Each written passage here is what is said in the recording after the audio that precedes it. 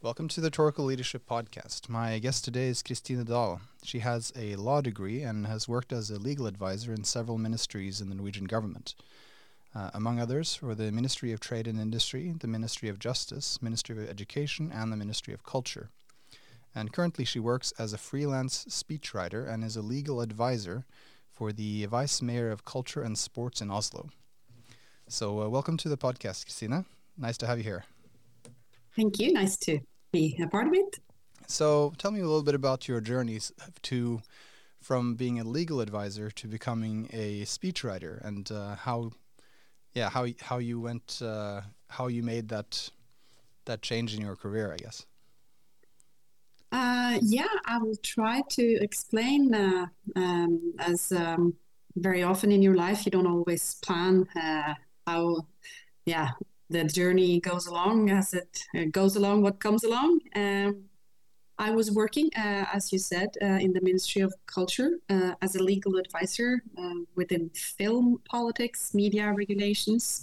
And at one point, I was asked to contribute to one of the kind of annual speeches held by the Ministry of Culture because it was... she needed a lot of facts and input from us, the lawyers. But also, writing a speech is it's not about just giving the facts. So it was kind of I was asked to collaborate then with the communication department to this speech, and that was kind of the.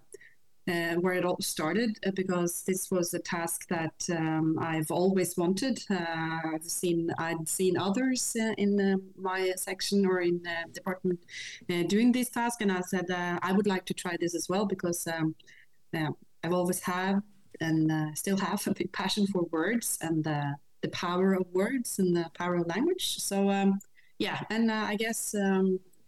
I did okay because I was asked to do it again, and also to contribute to other speeches, and then it kind of led to a period of working for the communication department within the Ministry of Culture. So from that point, really, I kind of just I finished my tasks within the legal department, and I tried to applying for positions within the communications department, and from that moment, I've worked mainly with communication and a lot with speeches.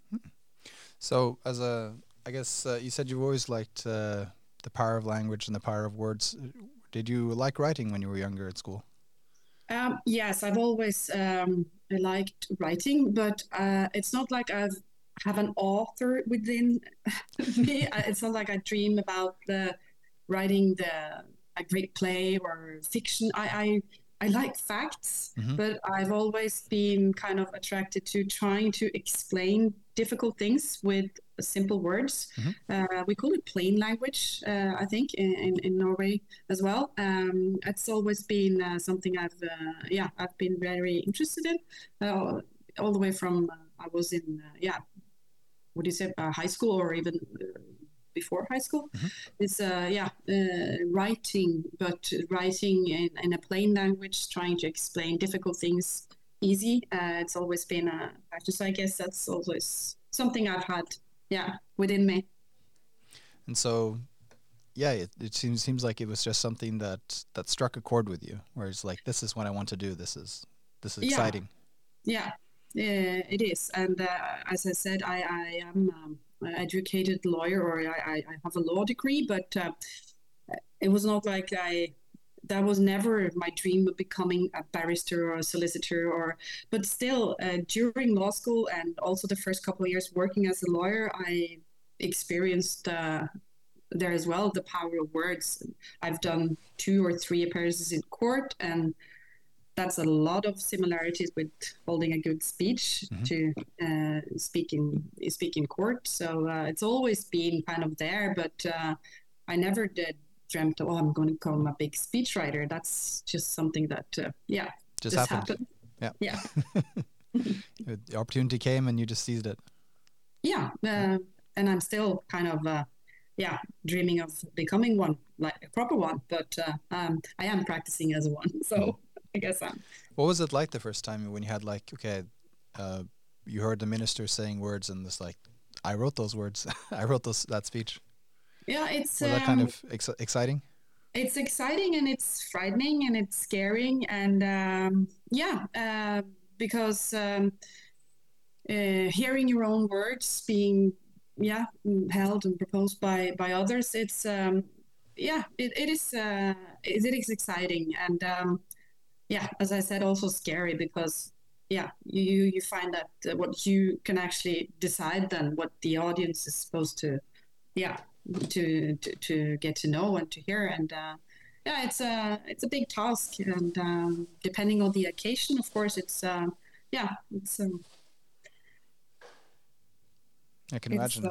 Yeah. Well, exciting. there's a lot on the line, right? There's the credibility and the effectiveness of whatever that government minister is trying to do. Yeah. And it is to a certain extent dependent on how well you've done this, but also how well they carry out something that you may have written a good speech on paper, but then they just botch the delivery.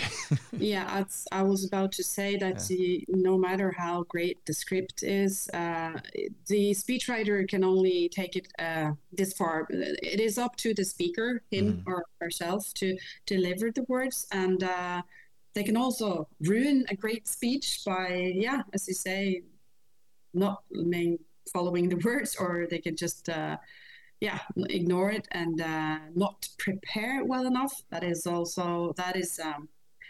one of my great kind of pet peeves. Yeah, because everyone giving a speech has to prepare, no matter who they are. Barack Obama spent loads of time preparing his great speeches. It's not like very few people can just enter a stage and deliver a perfect speech. You have to practice, no matter who you are. And so your customers so far, has it primarily been politicians, or have you also had people in business and other areas? Primarily politicians, but also there has been a few others as well, a couple within business and with organization life, which kind of, they are similar to politicians as well. They hold the same kind of speeches. It's not a lot of pathos speeches I've normally, apart from a few kind of funeral speeches and kind of sad occasions, they're always or mainly kind of fact-based. You mean policy bit driven? Policy driven, and they're very often, as when writing for ministers and writing for, as I do now, the face mayor, it's like openings. They're there to open. I mean, for them, you can obviously you want to get some emotion because you want the people to be able to commemorate some kind of festive occasion, right? So that's. Yeah, but that's the most difficult, I would say, like aspect of because you need a really close collaboration with the one giving the speech to be able to for him or her to take this on, this pathos. Right. Yeah. To be able to actually pull it off rather than just being a dry politician. Yeah, exactly. Yeah. But when it works or when it's very effectful and very, those are the, I would say, I would imagine the best speeches to listen to if they're really able to take this on and, deliver with emotions and, Yeah, right. And so is it usually, do they have like, do they have it on paper? Do they have, or do they have teleprompters? How do they usually deliver the text, or do they memorize it? What's the usual method? The most usual is that they have cards or scripts with the manuscript with the words on. I try, as I said. As I just said, to make them at least read through the script a couple of times. The best is if they can try to memorize the script by heart, but that's very rarely. If it's a subject or a theme that they're very, very engaged in and concerned about and very, have a lot of things to say about, those speeches tend to be more successful as well because then they take it on, and they have like something really inside that they want to have out. But normally script, teleprompters as well, but that's all. There's like big conferences Right. that would be used. The business speeches I've written have been on teleprompter, but my normal speech is given on like cards in the manuscript. Yeah. And so how do you go about, well, actually, first I'd like to ask, so what would you say are the most common purposes for a speech? Is it persuasive or more kind of like ceremonial, like epidictic, as you said, for funerals or commemorating some kind of occasion? Or would you say like it's informative speeches where it's like kind of trying to just inform on a certain topic without having to trying to persuade? I would say the latter. The informative speeches are, I would guess, the majority of the speeches I give. As I also said earlier, a lot of openings, a lot of industries are invited to open a new school, open a new school, gym.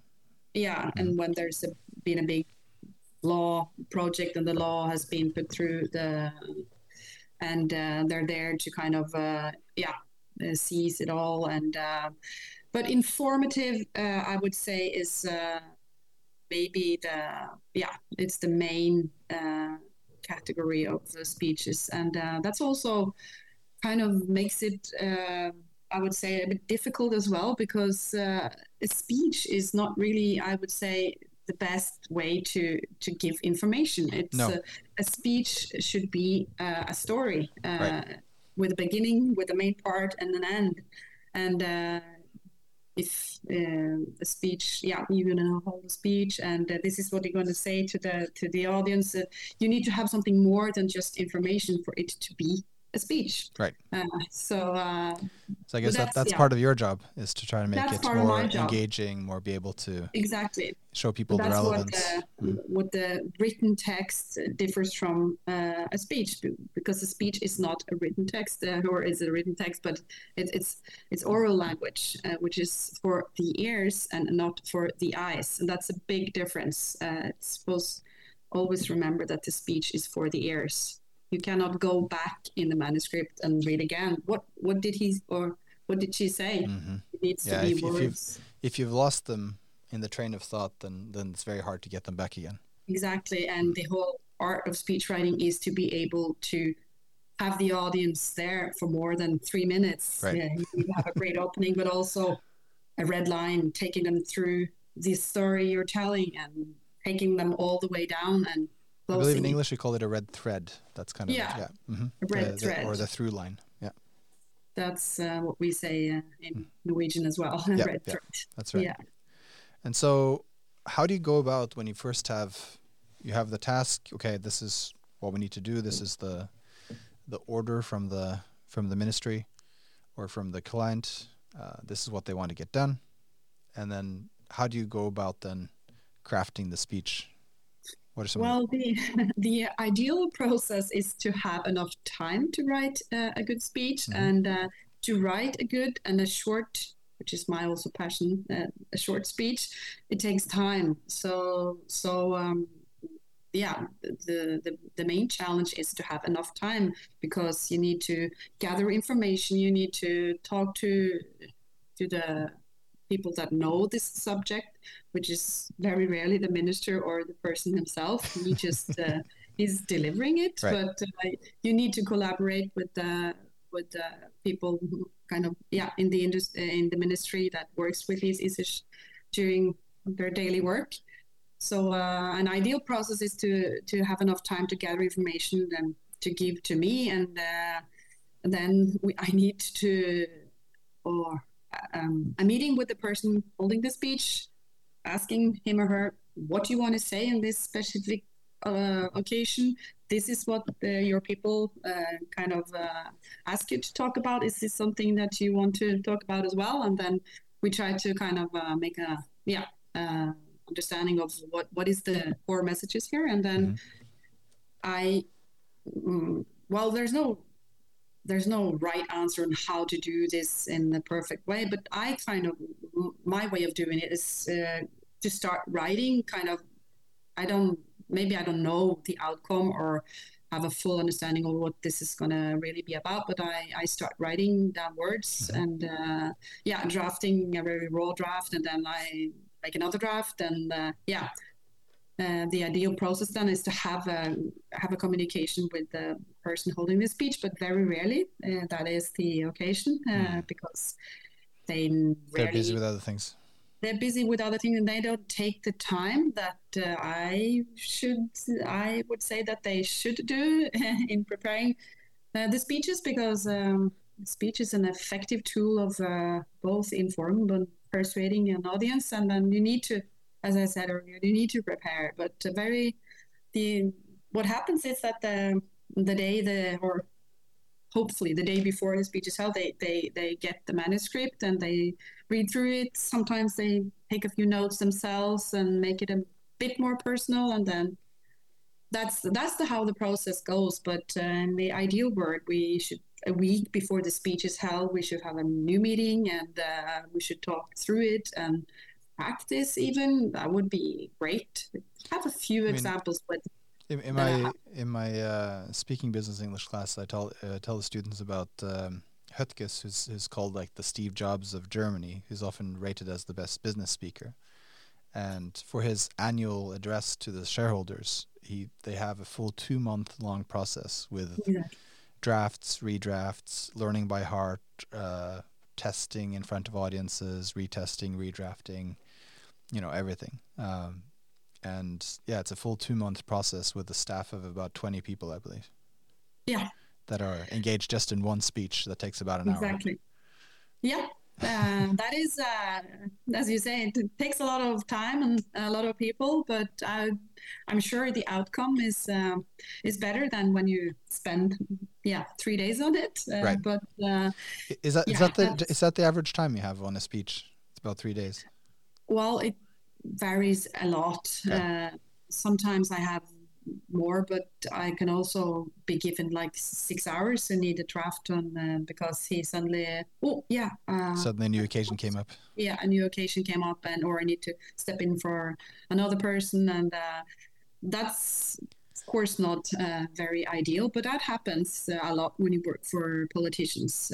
Right. Occasions. I can imagine. That's 6 hours to draft a speech. That's that can happen. That's working through the night sometimes, I guess.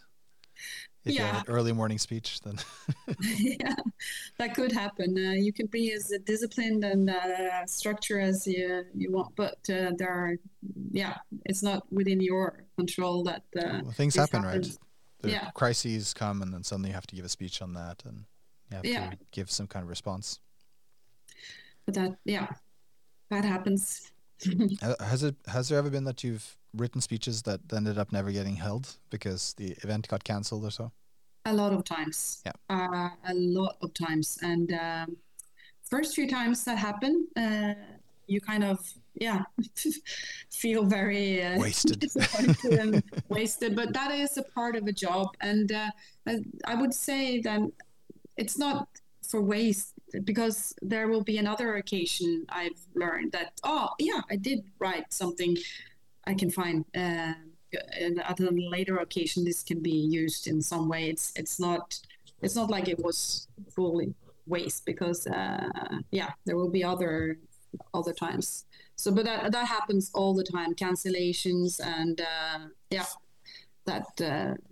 things change, and we didn't need it, or he didn't use it. I've written for ministers that, they always a speech was.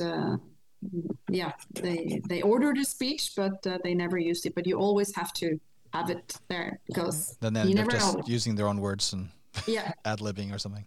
Yeah, exactly. So, but that's a part of the job. Write speeches that never is held.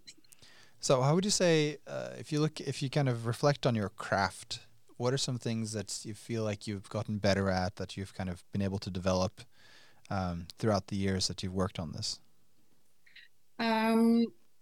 I think what I have really learned, as I also said here earlier, is what a speech really is. Because I think a lot of people think that I know how to write. I write a lot. I write articles, chronicles, notes, uh, and drafting a speech. Okay, I present myself. I can just use the same text and just read it out loud. But what I've learned that if I get a draft from someone who said, "Oh well, I already written a draft, so you can just like read through it and fix it a bit, and it's done." And I've learned that no, a speech is something completely different than ordinary text.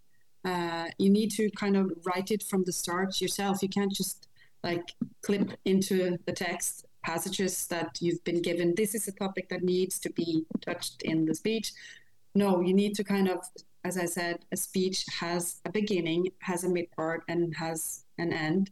And you need to know the words that work for your eyes are not the same that work for the ears. It's a different tone. It's a different language. It's a story. And also, I've learned, and I still learn that it can never be short enough. A speech should never be more than, I would say, 10, maximum 15 minutes. Of course, depending on the occasion, but a lot of the times in the ministries I worked in, I've been told, the minister is going to give a speech, a 20, 25-minute speech at the opening of. I said, no. He's not going to give a 20-minute speech. No one can pay attention for 20 minutes at a subject like this. Right. Yeah, so to keep it short, to remember the words that you need to use, that's what I've, becoming better and better at. And that's, I think, one of the core things of being a speechwriter that you really need to always have in mind. I guess the length. The English expression for that is pithy. Yeah. To be able to say much with few words and to be able to...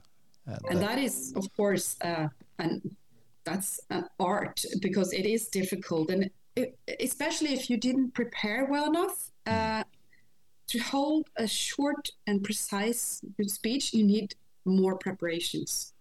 I'm very often given, can you just write a quick, it's a 5-minute speech. It doesn't take long. And I say, well, to write a 5-minute speech takes longer than to write a 20-minute speech because then you can include a lot of things and blah, blah, blah, blah, talk along. But to find those exact 500 words that you need for a 5-minute speech, because you say 100 words in a minute, it's difficult, and it takes a lot of time. It takes more preparation. It takes more from the one giving it. Yeah, that's. I think it was one that said, if you ask me to give a half an hour speech, I can do that right now. If you want me to give Winston Churchill. Yeah, right. Yeah. Winston Churchill. A 10-minute speech, I need a week to prepare, and 5-minute speech, I needed like 2 weeks to prepare, or something like that. Yeah. Yeah, and he said, if I can talk for an hour, I'm ready now. Yeah. So, exactly.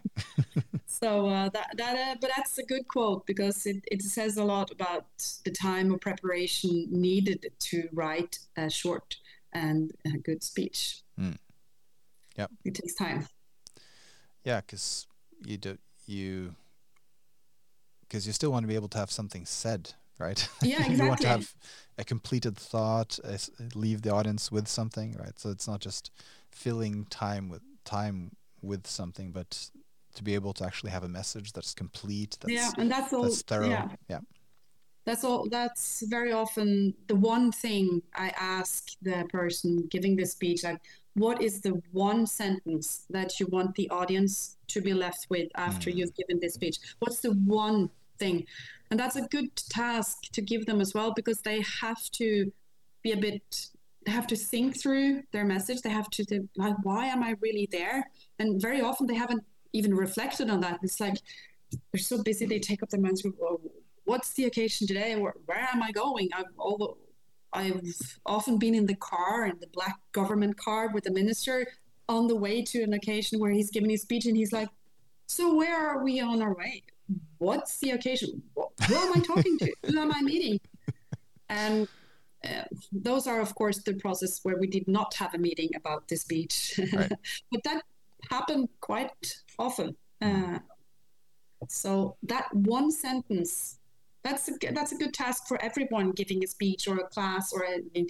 Like I want the audience to remember just one thing from what I said, and That's this like is the scene reminds me of a joke where a politician comes and reads the wrong speech at a different occasion. Yeah. Because they don't know That where they has are or what happened. they're supposed to do. That has happened. That has happened. It wasn't me, but one of my colleagues. Yeah, I'm not going to say the actual ministry, but and it wasn't the wrong speech, but it was the wrong audience. The one written the speech had been told that you're going to talk to a lot of, or the audience is going to consist of high school students preparing for like choosing their career. And the speech was written like, you are on the step towards blah, blah, blah. Important choices going to be made. Your future is ahead of you. And the minister arrived, looked through a manuscript and hadn't really prepared. And then she was lifting up, like looking into the audience, and she saw a lot of gray-haired men. And like they were in their 70s. It was the senior department of one municipality. And she became really mad. Like afterwards, she had to turn around everything and just think of a new. She couldn't talk to the 75-year-olds you being like having all the future ahead of you. Yeah. So that created a big scene in there, but it was a good lesson of like know your audience. Who are you talking to? And a lot of research. The research had not been done in this occasion. So at least she didn't, or he or she, at least the minister didn't just continue reading as if nothing had happened. Luckily, she was fast enough to see that this is not suitable. But it was, I think, it was not a nice experience for the speechwriter to haven't done this small mistake of not. The audience. We always say the audience is, of course, it's crucial to know your audience. Yes.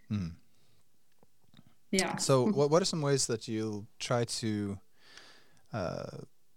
help the minister or your client to connect with their audience? Like, what are some things you'll do in your speeches that you write to try to make that connection? Because if you don't have that connection in spoken in a speech, then you never overcome that barrier, and so the audience aren't as receptive to the message.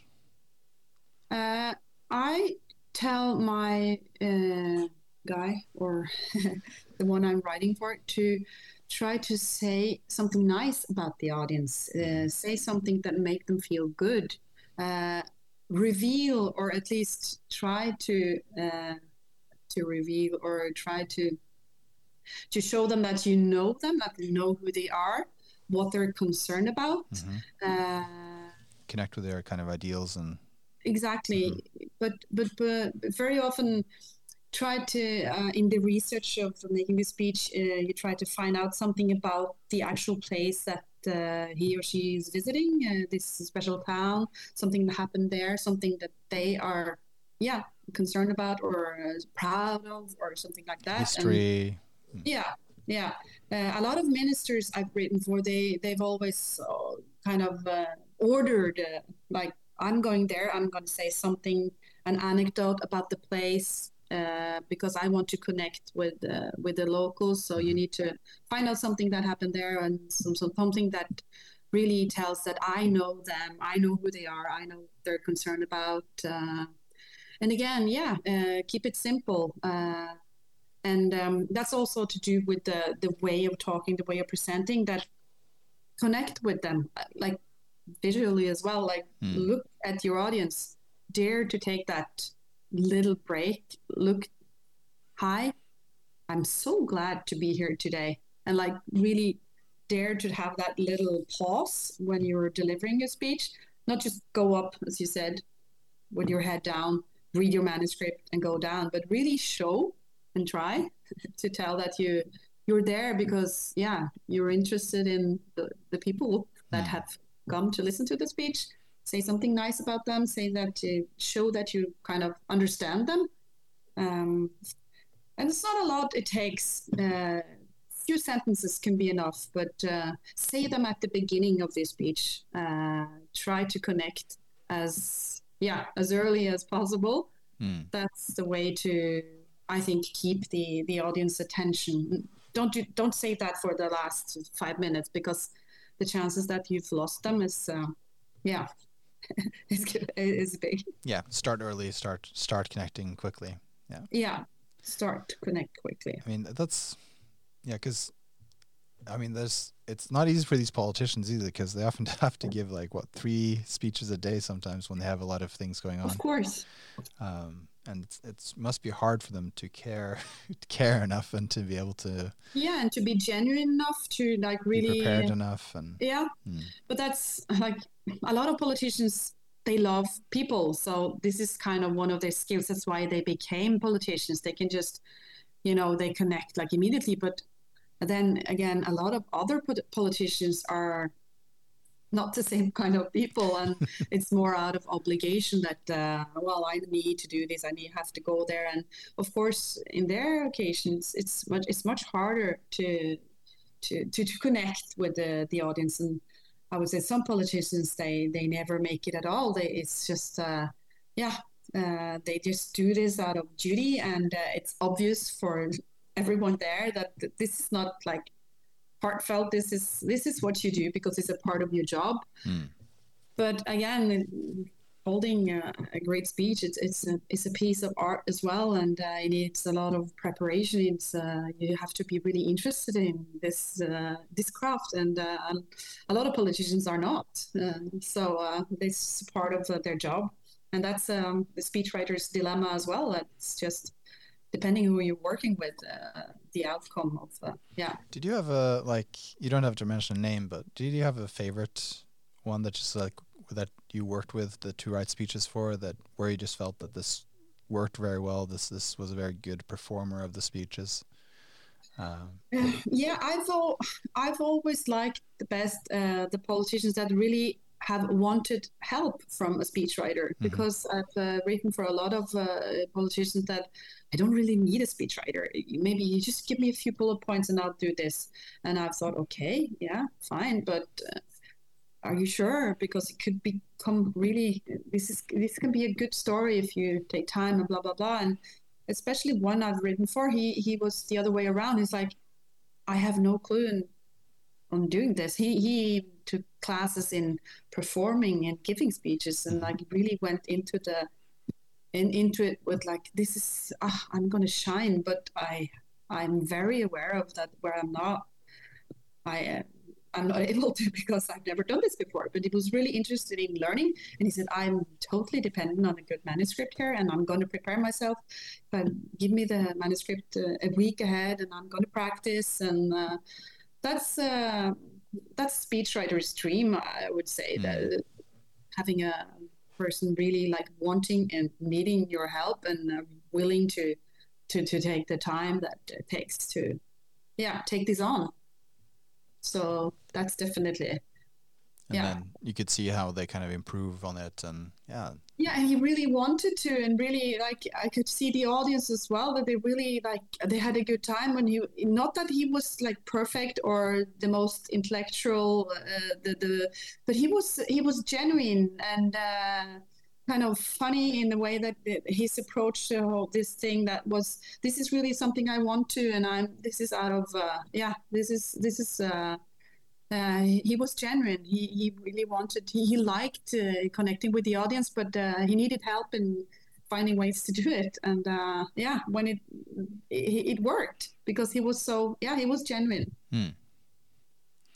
Yeah, that's a good tell. So it's not you don't necessarily need someone who's super talented from the beginning, but there's someone who wants to learn, and someone who's willing to get feedback and improve on their performance. Yeah, and he was also from the beginning a quite controversial politician as well, that a lot of people had a lot of prejudice against that, I would say. But as time went by, and he was he became really popular due to the way, or to to the way he approached this, and his genuine interest of both talking to people and getting to know them and getting to understand what they were concerned about within his ministry or his department. So a little bit about the kind of the institutional role that you play. In Mina Gertsen's book about succeeding with speeches, obviously she she got her own first teaching of rhetorical teaching among the Labour Party, which is kind of the most institutionalized party in Norway, I'd say, that has the strongest institutions and training in these kind of things. And she writes that in Norway, we don't have strong traditions for visible speechwriters. They are supposed to be invisible. You don't want to know that they exist. And that's also the message she said I got the first day as a political advisor at the Prime Minister's office. I was told that you're not supposed to shine, he's supposed to shine, you're supposed to disappear, right? Yeah. That's the way it's supposed to be. I guess... So what do you think, first of all, why do you think it's like that in Norway? I mean, in other countries, you know who the spin doctors and the advisors to the Prime Minister in England and the people working as speechwriters for Barack Obama, for example, and Trump too, we know who writes his speeches. That's just a part of the political machinery that's quite well accepted. Why don't we have that in Norway in the same way, do you think? Yeah, that's a good question, and that's a question I've asked myself a lot of times. I totally agree with Mina Gertsen in the invisibility of the speechwriters, because they do not exist, and that's a fact that we are quite few as well. So it's a fact. In Norway, I mean, it's part of the culture maybe that you're supposed to make your own way, or you're supposed to do everything yourself. You should not buy help for, anything really. You should be able to craft your own things and be self-taught, man of the people, woman of the people. But it's not it shouldn't be like that. And we have it developed a lot of communication departments with big departments with advisors helping with every other things making videos, doing social media assistance, like everything.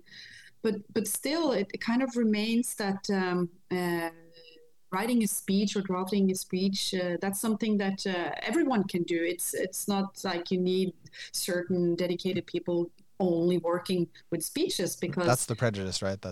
We don't need these people. We don't need these people because we have people that know how to write. We know people that can write answers to the media, and these same people are often used to write speeches as well. And a very few Norwegian, even like politicians on top, like prime ministers, and I know for sure that we've had prime ministers who did not have a dedicated speechwriter. They had, of course, help from some political advisors here and there, and if it was a big, very important speech, they kind of course, they got a draft, but there was not like one person dedicated to doing this job.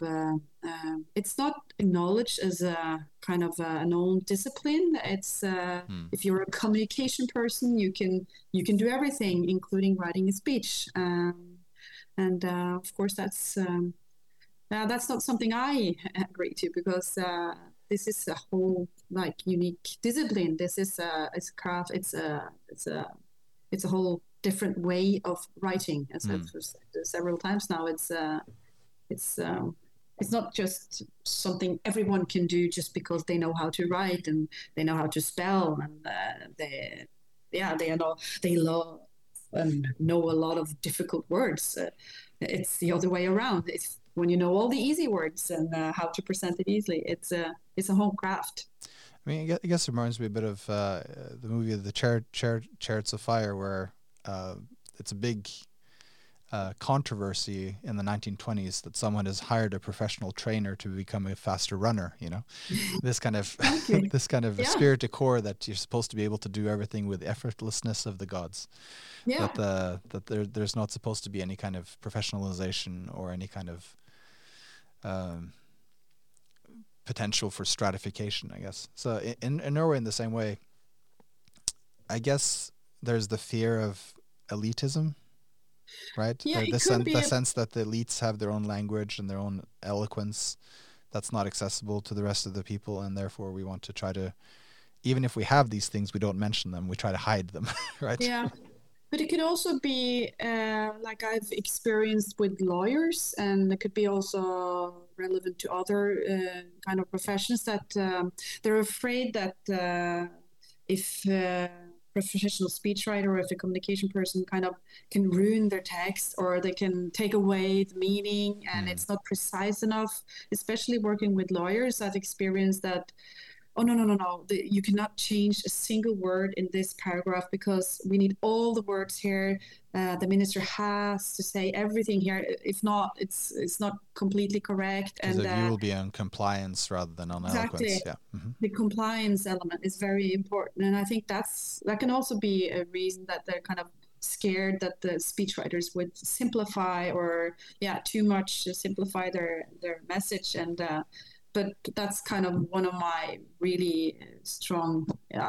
That's what I'm really concerned about. That you can always, no matter the subject, say things in a simply easier or more plain language can be used always.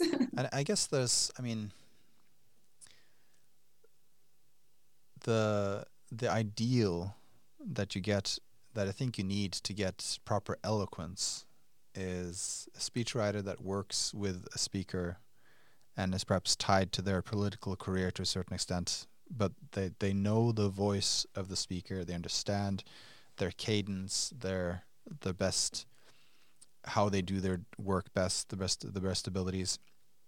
I mean, Peggy Noonan is famous for writing all of Ronald Reagan's speeches, John Favreau writing for Barack Obama, right? And one of the 8 that wrote for him. Right, but I think he was the one that wrote for example, the "We the People" speech, and that was seen as his most eloquent speech, one of his most eloquent speeches that he ever made, and one that had a huge impact on his presidential campaign, right? Where he, especially dealing with the race question of race and so on.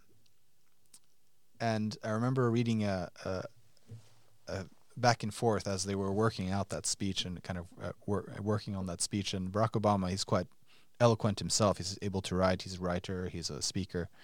And he came with a certain section that he gave to John Favreau. So like, I want this part to be part of the speech. And John Favreau responded and said, "This is why you should be president," right? Because of that perspective that he was able to give specifically on the question of race and resentments that lingered and so on. You need someone that, I think, to get like pure, like the best eloquence, I guess, you need to have a team that are dedicated to help this person to shine and help to have this message shine, to have things worked and reworked in a lot of different ways. And that's how you get, that's usually how you get, words that last, right? Exactly. I mean, it's in some ways it's a national treasure to have these kind of speeches that can tell us something about who we are, that can define our times, that can give us direction, right? And I don't know if we have that in the same way in Norway. Like, we have a staff that's worked long enough with a certain politician and that have the, shall we say, artistic qualities to be able to craft for that politician the right kind of speech to give to give an eloquent message. No, I don't think we have, or so far, invested enough in, as you said, building around the speaker, like a whole kind of little staff working for the There was some during Jens Stoltenberg and his government. He had a great speechwriter that unfortunately died way too early, Hans Christian Amundsen, Oh, who interesting. wrote these famous speeches after the 22nd of July. But he didn't get enough time to fulfill this. He was building something there, but that's the kind of I don't know.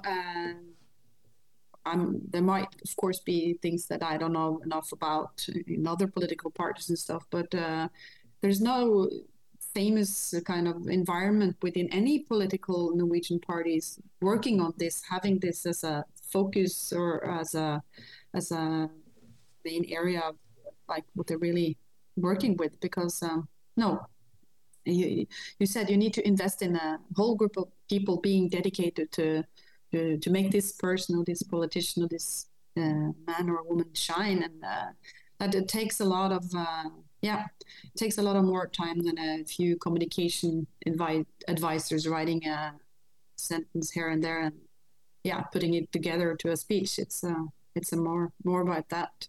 You need to find, you need to have you need to know the voice. So you need to be really closely connected as well to the. So I've heard Obama speechwriters in several occasions. I've been to seminars where they have been speaking, and they said that they felt at times that they sat inside his head. They were so close that I could really I could hear him out, and that's always been something that I've tried to take on as well, even though I've never had this close link to my speaker as Obama speechwriters had. But I've tried to hear him or her talk, and then to use these exact same phrases and words and tones, and that's a good tip as well, to try to when I'm writing for a new person I've never written before, I always start the process by I log on to YouTube and I listen to previous speeches or things that they've said, to try to kind of Understand point out their cadence, the way that they're comfortable with sentences. And you can see that they really like when you've done this kind of preparation, because then you're right. This is exactly the way I like things. Yeah, because that's the way you've presented them a lot of times before. Maybe they weren't really aware of that, but to hear their voice, to find their voice, that is the core. Of course, I've said that keep it short, keep it simple, know your audience, but all this can be kind of summed up to listen to the voice, find their voice. You can't really take one manuscript given to a specific politician and give it to a totally different one, because it doesn't fit their personality. It doesn't fit their way of speaking. That varies from person to person. So. But having enough people around this speaker being interested in lifting this person, it's what it's all about. I guess you've also learned to become kind of get an eye for personality as shown, or the public persona that they kind of have created for themselves, or that they display in their speeches, right? So some are kind of like, say for example, Borten Moe wants to be kind of like man of the people, say it the way they are, kind of being a little bit rude, maybe. Give strong metaphors, right?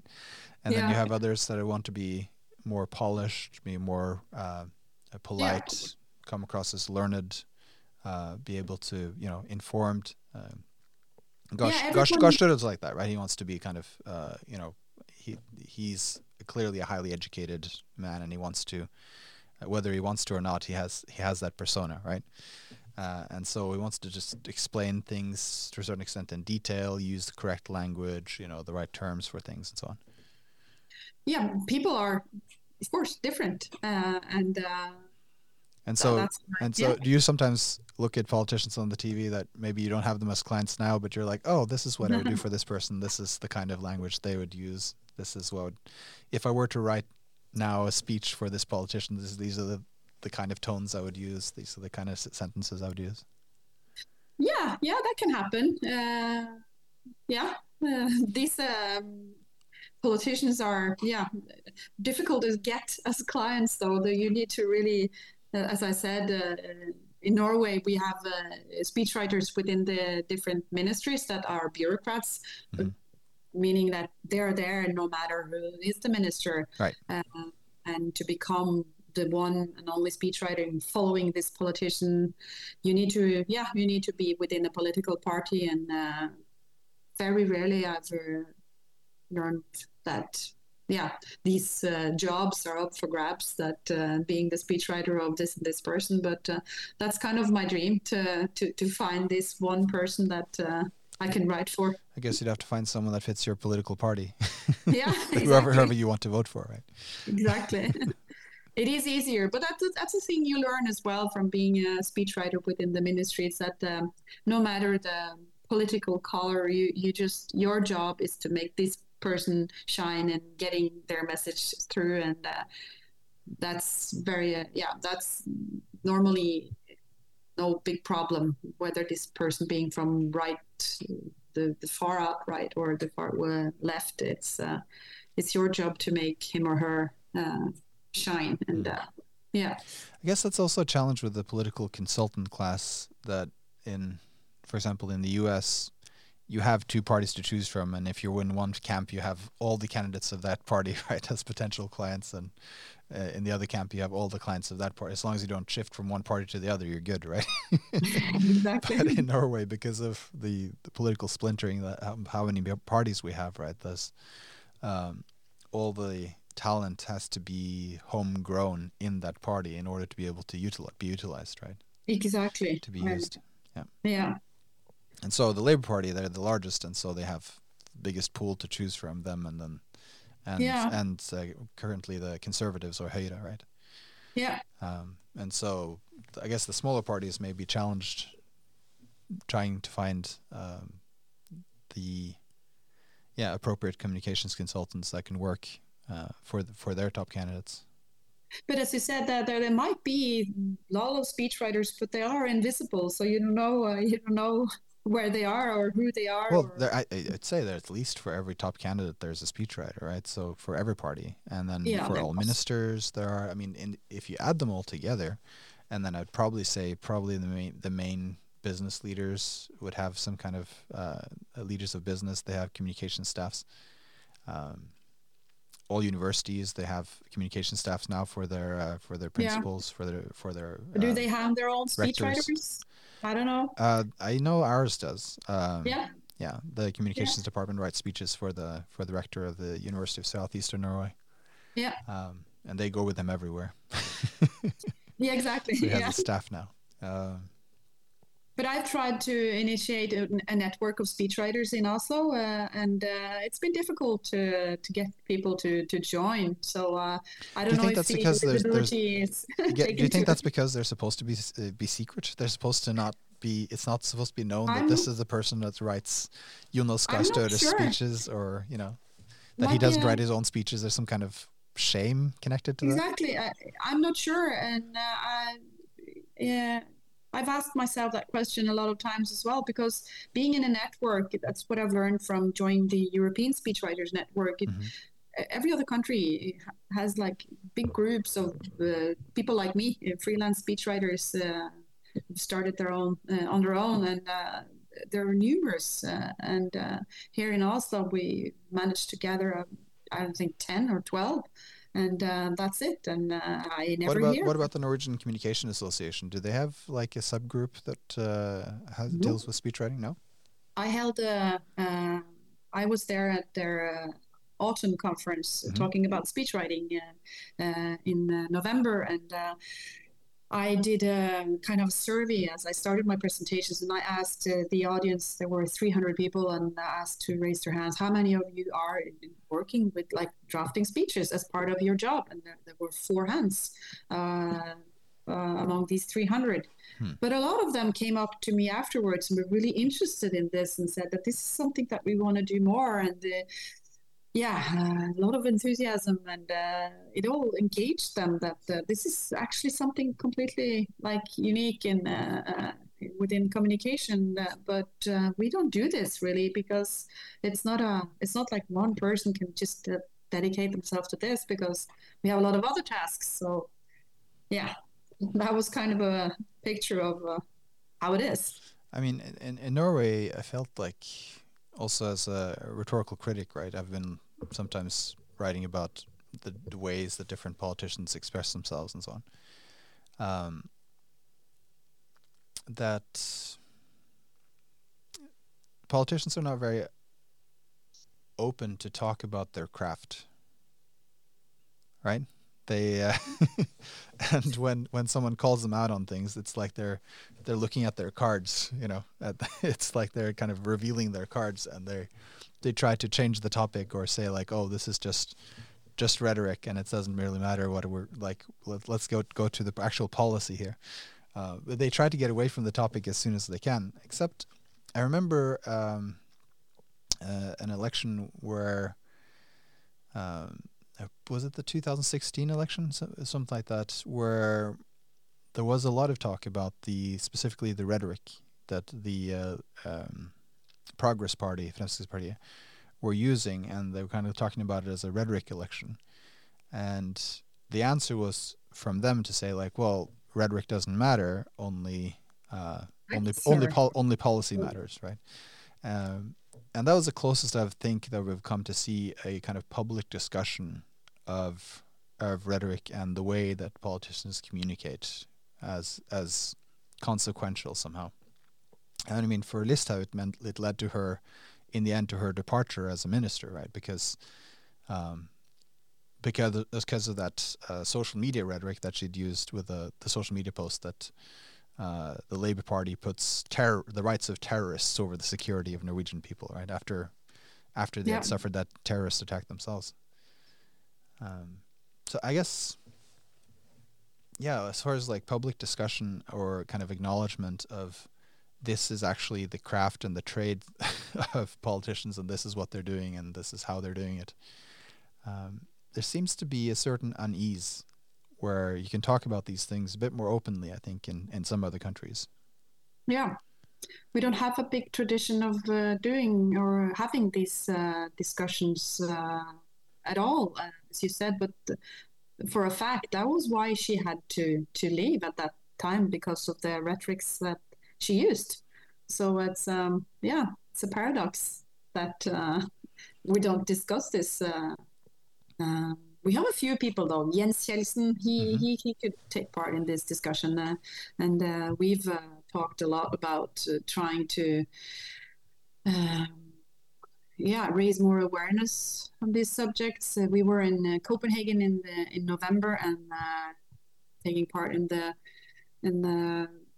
Danish speech of the year, and we kind of thought, why don't we have this in Norway? And then we thought, well, how many speeches have there really been that everyone knows, that have moved the Norwegian people? And we had trouble pointing out candidates for this award in Norway. But we said that we have to establish something like this in Norway as well.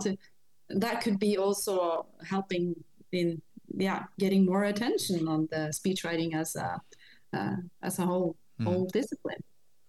Yeah, because I think that, I mean, in some ways, we got to realize that I think it needs to be realized that politicians don't just do policy; they also do persuasion, right? That's the two pieces, exactly. Right? There's the policy, but there's also the persuasion part, and that's a huge part of their job. And if they do it well, it can lead to hopefully better politics, better public sphere, and really good, eloquent rhetoric. I feel like is also enlightening. It's great art, but it's also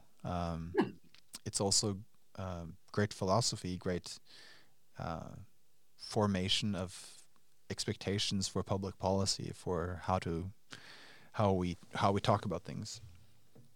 I totally agree. Yeah, it's Yeah. But I guess we're also very wedded to the kind of anti-intellectual, down to earth. I mean, in Norway, we pride ourselves with the fact that if a government minister or a prime minister goes back to normal life and becomes nothing special, that's a good thing.